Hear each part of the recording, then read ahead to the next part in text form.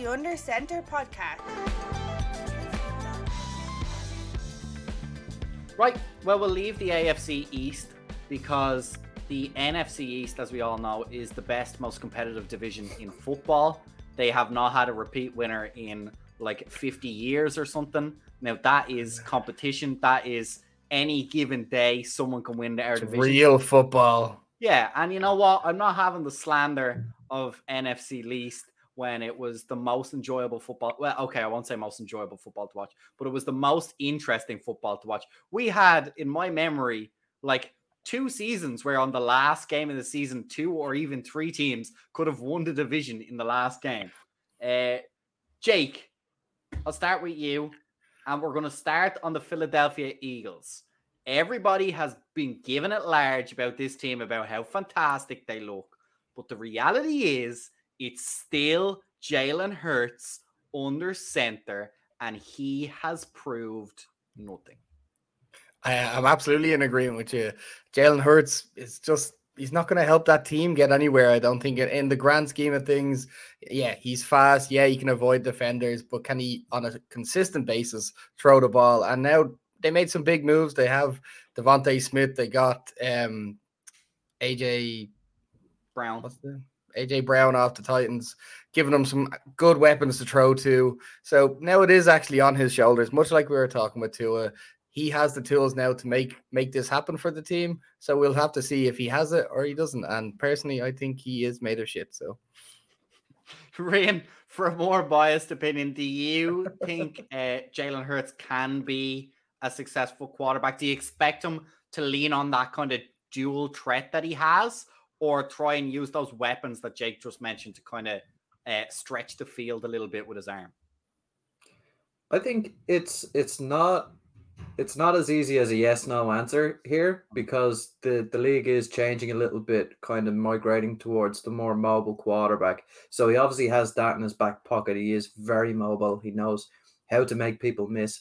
But I don't think he has the arm talent to succeed as a traditional NFL starting quarterback in this league. I thought it was very interesting how they went out and got all of these deep threats at wide receiver, and he is famed for underthrowing the ball. So I just don't understand it. But I mean, like, if he comes out and proves me wrong, I'll be happy enough. I like to see people succeed.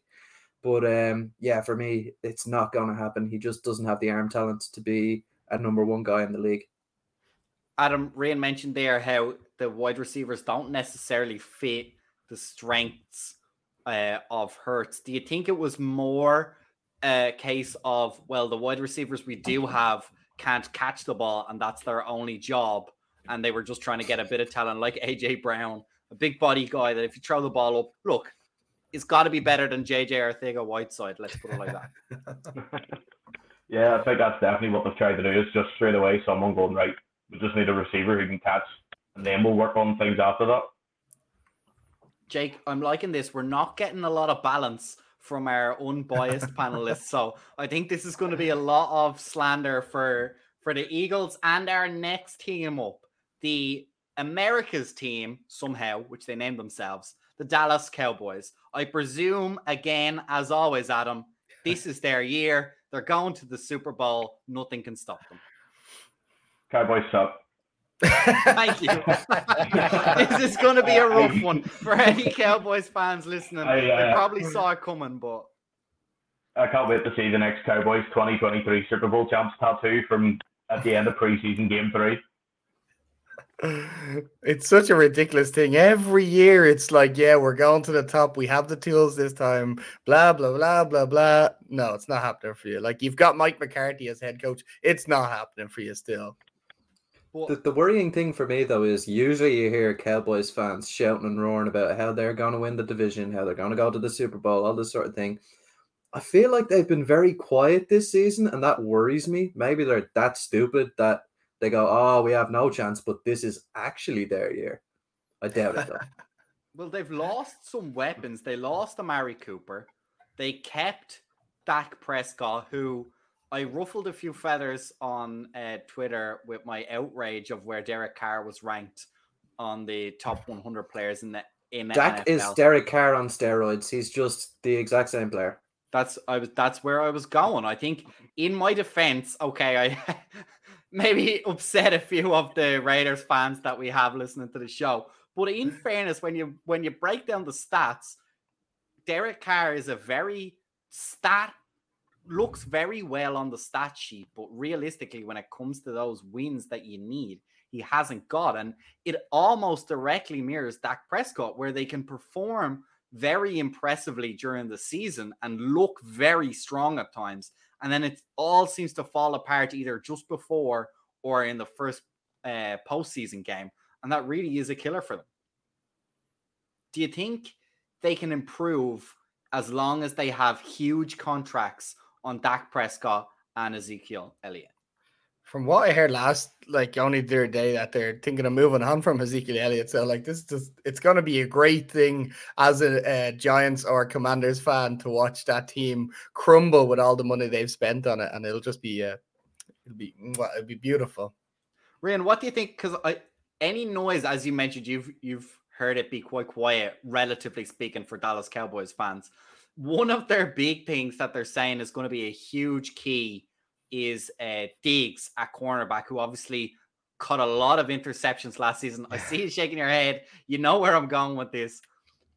This seems to be I saw just today, he's ranked in like the top 40 of the top 100 NFL players. It seems like they always have these little mini monologues with themselves or storylines that just like constant reinforcement to themselves that we are the best, but objectively, he had a great run of games, and then the second half of the season completely cooled off. He got absolutely torched by his brother in the Pro Bowl. He got absolutely torched most of the time. Fair play to him for getting all those interceptions, but he was beaten for the most yards of any cornerback ever in history on last season. I don't know where the Cowboys are going with this guy is the future at cornerback. I saw a few clips from their camp, and they had a wide receiver who they drafted in the 3rd or 4th round. Can't remember what his name is. He's probably going to be pretty irrelevant, but he absolutely smoked Diggs on a simple post route. So I don't see where the hype is.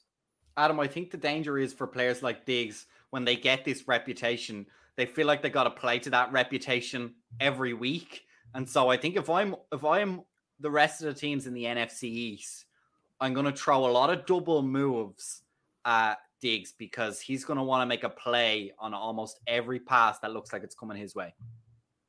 Yeah, you've already alluded to it, but I think Diggs is just completely awful. I honestly think Eli Apple's a better coverage. The current receiving core, they might be better actually moving him, the receiver, at the minute, because they just don't have it besides Lamb. I just don't see Diggs as a long-term corner for them at all. Well, look, you mentioned CeeDee Lamb there, and I wanted to put out, just to give some sort of balance to this conversation, I'll put an open question. Is there anything good about the Dallas Cowboys, and is it maybe CeeDee Lamb, or is there anything else that you're like, oh, that's not bad? This is open to anybody. Well, the only answer I have is that their fans are great because they're ever hopeful. And as a Giants fan, that feeds me energy, and I enjoy that. And Jerry's World looks class. Let's be honest. That's a whopper facility. Yeah, it is class.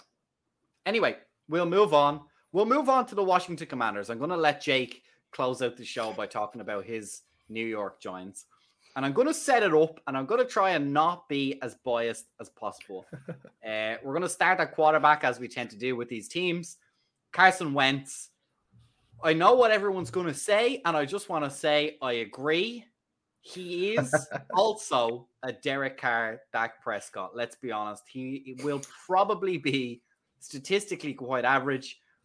We've yet to see, or quite nice even, but I don't think we've got any evidence so far to say that he's going to win the games that really need to be won. And that's a problem we've had at quarterback at the Commanders for a while. But I do definitely think it's an upgrade from Fitzpatrick and from Heineke as well. I think there's no doubt about it. So am I happy that he's here? Yes. Long-term solution, I think no, in general as well, because of his age as well. I think he has a lot to prove. But beyond that, I think he is a good enough quarterback for us to have now, because I'm just sick of us being completely inept at the quarterback. And it's not to say there haven't been some good performances, but really when it comes to the cutting edge of the season and these occasions when there's 3-4 teams that could still possibly win the division, and we trot out and in that last game just can't get the ball moving whatsoever, it's really heartbreaking. So, Rian, would you agree with my assessment on Wentz? Have you anything to add? Any digs that you have ready to go? Or do you think I'm being a bit pessimistic? Do you know what? I actually don't mind Wentz as a quarterback for the Commanders, because I think he offers the deep ball threat that Heineke didn't, that Fitzpatrick didn't. And I really think that the Commanders are set up for that type of air raid offense. They have Scary Terry obviously out on the outside. They've drafted in Dotson is his name, is it? Yeah. And I mean, Curtis Samuel, who's a player I have experience with from being with the Panthers, he's also a speed burner who can play in the slot or on the outside. I think they're very much set up for that deep ball. They have a good set of running backs, so they can play the play action off that. And I think Carson Wentz suits that very, very well. We saw that he can play at a Pro Bowl level. We saw it when he went to the Super Bowl with the Eagles. So, yeah, I don't see it as an issue. If he sucks after 1 year, move on, go draft another quarterback. If he's good enough to be the starter long term, happy days. You found yourself a starter. The problem I have with the problem I have with him, well, if I was a Commanders fan, is that he's absolutely average enough to get you 8-ish wins with that team around you, and then you're going to be a lot higher in the draft pool than, shitter teams. Mm-hmm. I think though, if you can encourage him enough, and we've kind of spoken about this a little bit on the show, if you can encourage him enough and get him back in a really positive mind frame, I think there is plenty of really positive years, and I think he has high upside but low base, if that makes sense. I don't think he's going to stink. He might be average, but if you can get him, like, he still has enough high side to really stick around for those 4-5 seasons and really push to be good. And like you said, Jake, sometimes in this division, 8 wins is enough to get you into the playoffs. And once you get into the playoffs, it's a whole different story. But before you go on, let's just say, right, you get to the playoffs round 1, you're picking at like 20 or something, and then you're not going to get like a quarterback if you want one, or the top other player. And then say if you have, like you said, maybe he's good enough for 3 or 4 years, but if you don't win a Super Bowl, or if you're not set up to win a Super Bowl in them 3 or 4 years, it was a waste of time. So you think we should go for more of a Daniel Jones type quarterback? Yeah, absolutely. Roll it out. See where you go. Get those fumbles. Get those interceptions. Speaking of fumbles, Adam, you're a bit more removed from the NFC East. Don't see us very often. Are you kind of following this narrative on Antonio Gibson that has started to creep up, that he's a little bit fumble prone? It caught us a lot last season. It's already happened again this preseason. Is that something you're aware of? And for me, at least, I'm a little bit disappointed, because he's a lot of upside in terms of catching the ball and other aspects of being a running back. It's just that ball security that's struggling. So what do you think of that situation? Yeah, I'm definitely aware of it. He cost me a few fantasy games with his fumbles last year. Yeah, I've been trying to keep an eye on that one is it Brian Robinson? Yeah. Is that the other running back? I've been trying to keep an eye on who's going to take the lead on that one. But I have definitely seen Gibson's problems again, and I do see that creeping in throughout the season. Yeah. The last thing I have to talk about for Washington is something that popped up recently, and on Washington Twitter as well was being discussed, is that sometimes we have an inability to stop key downs, these kind of third and middle distances, even third and short. The thing that jumps out to me is that we seem to play a lot of zone coverage and can't get enough pressure for that to be worth it. I'm wondering, as opposition fans, is that something you notice a lot about Washington, is how when it really comes down to it, there seems to be that extra little bit of space that other teams can take advantage of, that just prolonged drives doesn't always lead to touchdowns necessarily, but just when it could be a drive killer and a momentum changer, it gets a little bit deflated. A third down goes for 6, 8, 10 yards, sets up a new first set of downs into our territory and keeps the ball moving. Jake, what do you think? Yeah, I mean, that's prevent defense, isn't it? It's just allowing the team to dink and dunk and waste their time up the field. And unfortunately, we had Patrick Graham last year as the defensive coordinator, and he was a prevent defense guy. And that works if you have a solid offense that can keep you ahead. But playing prevent defense when you're behind doesn't make any sense, which I'm sure we're both familiar with. Yeah, I think it's tough. I hope it changes a little bit. I think it can be changed by getting that frontline pressure. And I think that's something that in my opinion, I've seen a lot of people say they've been disappointed that star-studded defensive line for Washington. Personally, I think they've maybe underperformed a little bit, but I don't think it's as dramatic as people have been made out. I think they do a very good job, particularly in the run game last season compared to seasons before where the run game was particularly a problem. But we'll wait and see how that develops. Maybe they're going to try a bit more man or a little bit more pressure and try and change those scenarios. But we'll move on now to the last team of the show, our 8th team. It is the New York Giants. Jake, where would you like me to start on our analysis of the New York Giants? Let's go. I was going to say, let's go bad to good, but I'm not sure there's enough good to even talk about, to be honest. So you hit me up with a surprise topic of yours and we'll go from there. You know, I had to be honest. I haven't heard a lot about the New York Giants this offseason. In my mind, I know they got Thibodeau. He was really the star man that I was waiting to see how it might impact the team. Beyond that, I'm going blank. Is there a lot of change that you're excited about in terms of influx of talent? Yeah, well, one of them obviously was Thibodeau, because the Giants have lacked pressure on the edge for years now, so it's nice to actually see making a move to have some pressure on opposing teams' offenses. And then we obviously got Evan Neal at the 7th pick, and that's going to be, he's our right tackle now. So now we actually have a right and a left tackle who are pretty, at least good on paper. So they're two players I'm actually excited about. We got a nice wide receiver in the 2nd round, but we didn't really need them considering we have other big names. Now, they don't play like they're big names, but they certainly are big names nonetheless. So we could have done with that pick somewhere else, but we'll see how he goes. He looks quite good, this little wide receiver. Oh, I saw him. What's his name? Wan'Dale Robinson. He's going to be a slot guy for you guys. Yeah, he's a small dude, but he's shifty, fast, and I think he lines up in the backfield a lot as well. So, Rian, we've slagged a lot Daniel Jones on this show, and we will continue to do it because he's very slaggable. But is he dangerously good in that he is absolutely not one of these franchise killers that we've talked about, like maybe Derek Carr and Dak Prescott, where they're averagely good to the point where you don't want to move on from them? But is Daniel Jones slightly too good to be bad enough to drag the Giants down to where they need to be to replace him? Does that make sense? That was a very long question. In other words, there's a lot of double negatives, double positives going on in there.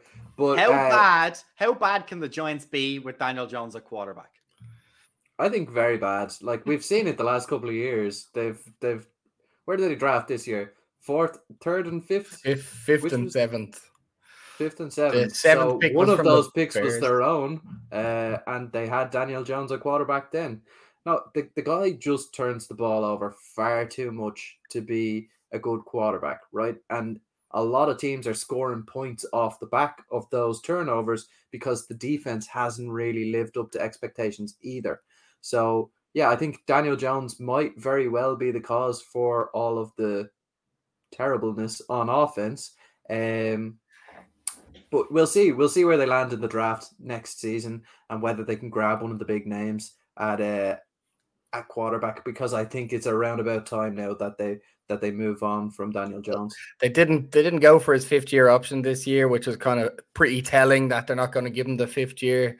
You don't want to pay him $30 million fully guaranteed or whatever it may be, and you're going to draft a quarterback next year. I assume you can't, unless he absolutely plays like fucking turns into Josh Allen, then you can't keep him. Yeah, Adam, do you agree with that? Do you think it's 100% nailed on. Giants are going to take a quarterback at some point in the first round, wherever they land this upcoming draft. Yeah, I think they have to. Yeah, we've all trust Daniel Jones already. I don't think I can say anything good about him anyway.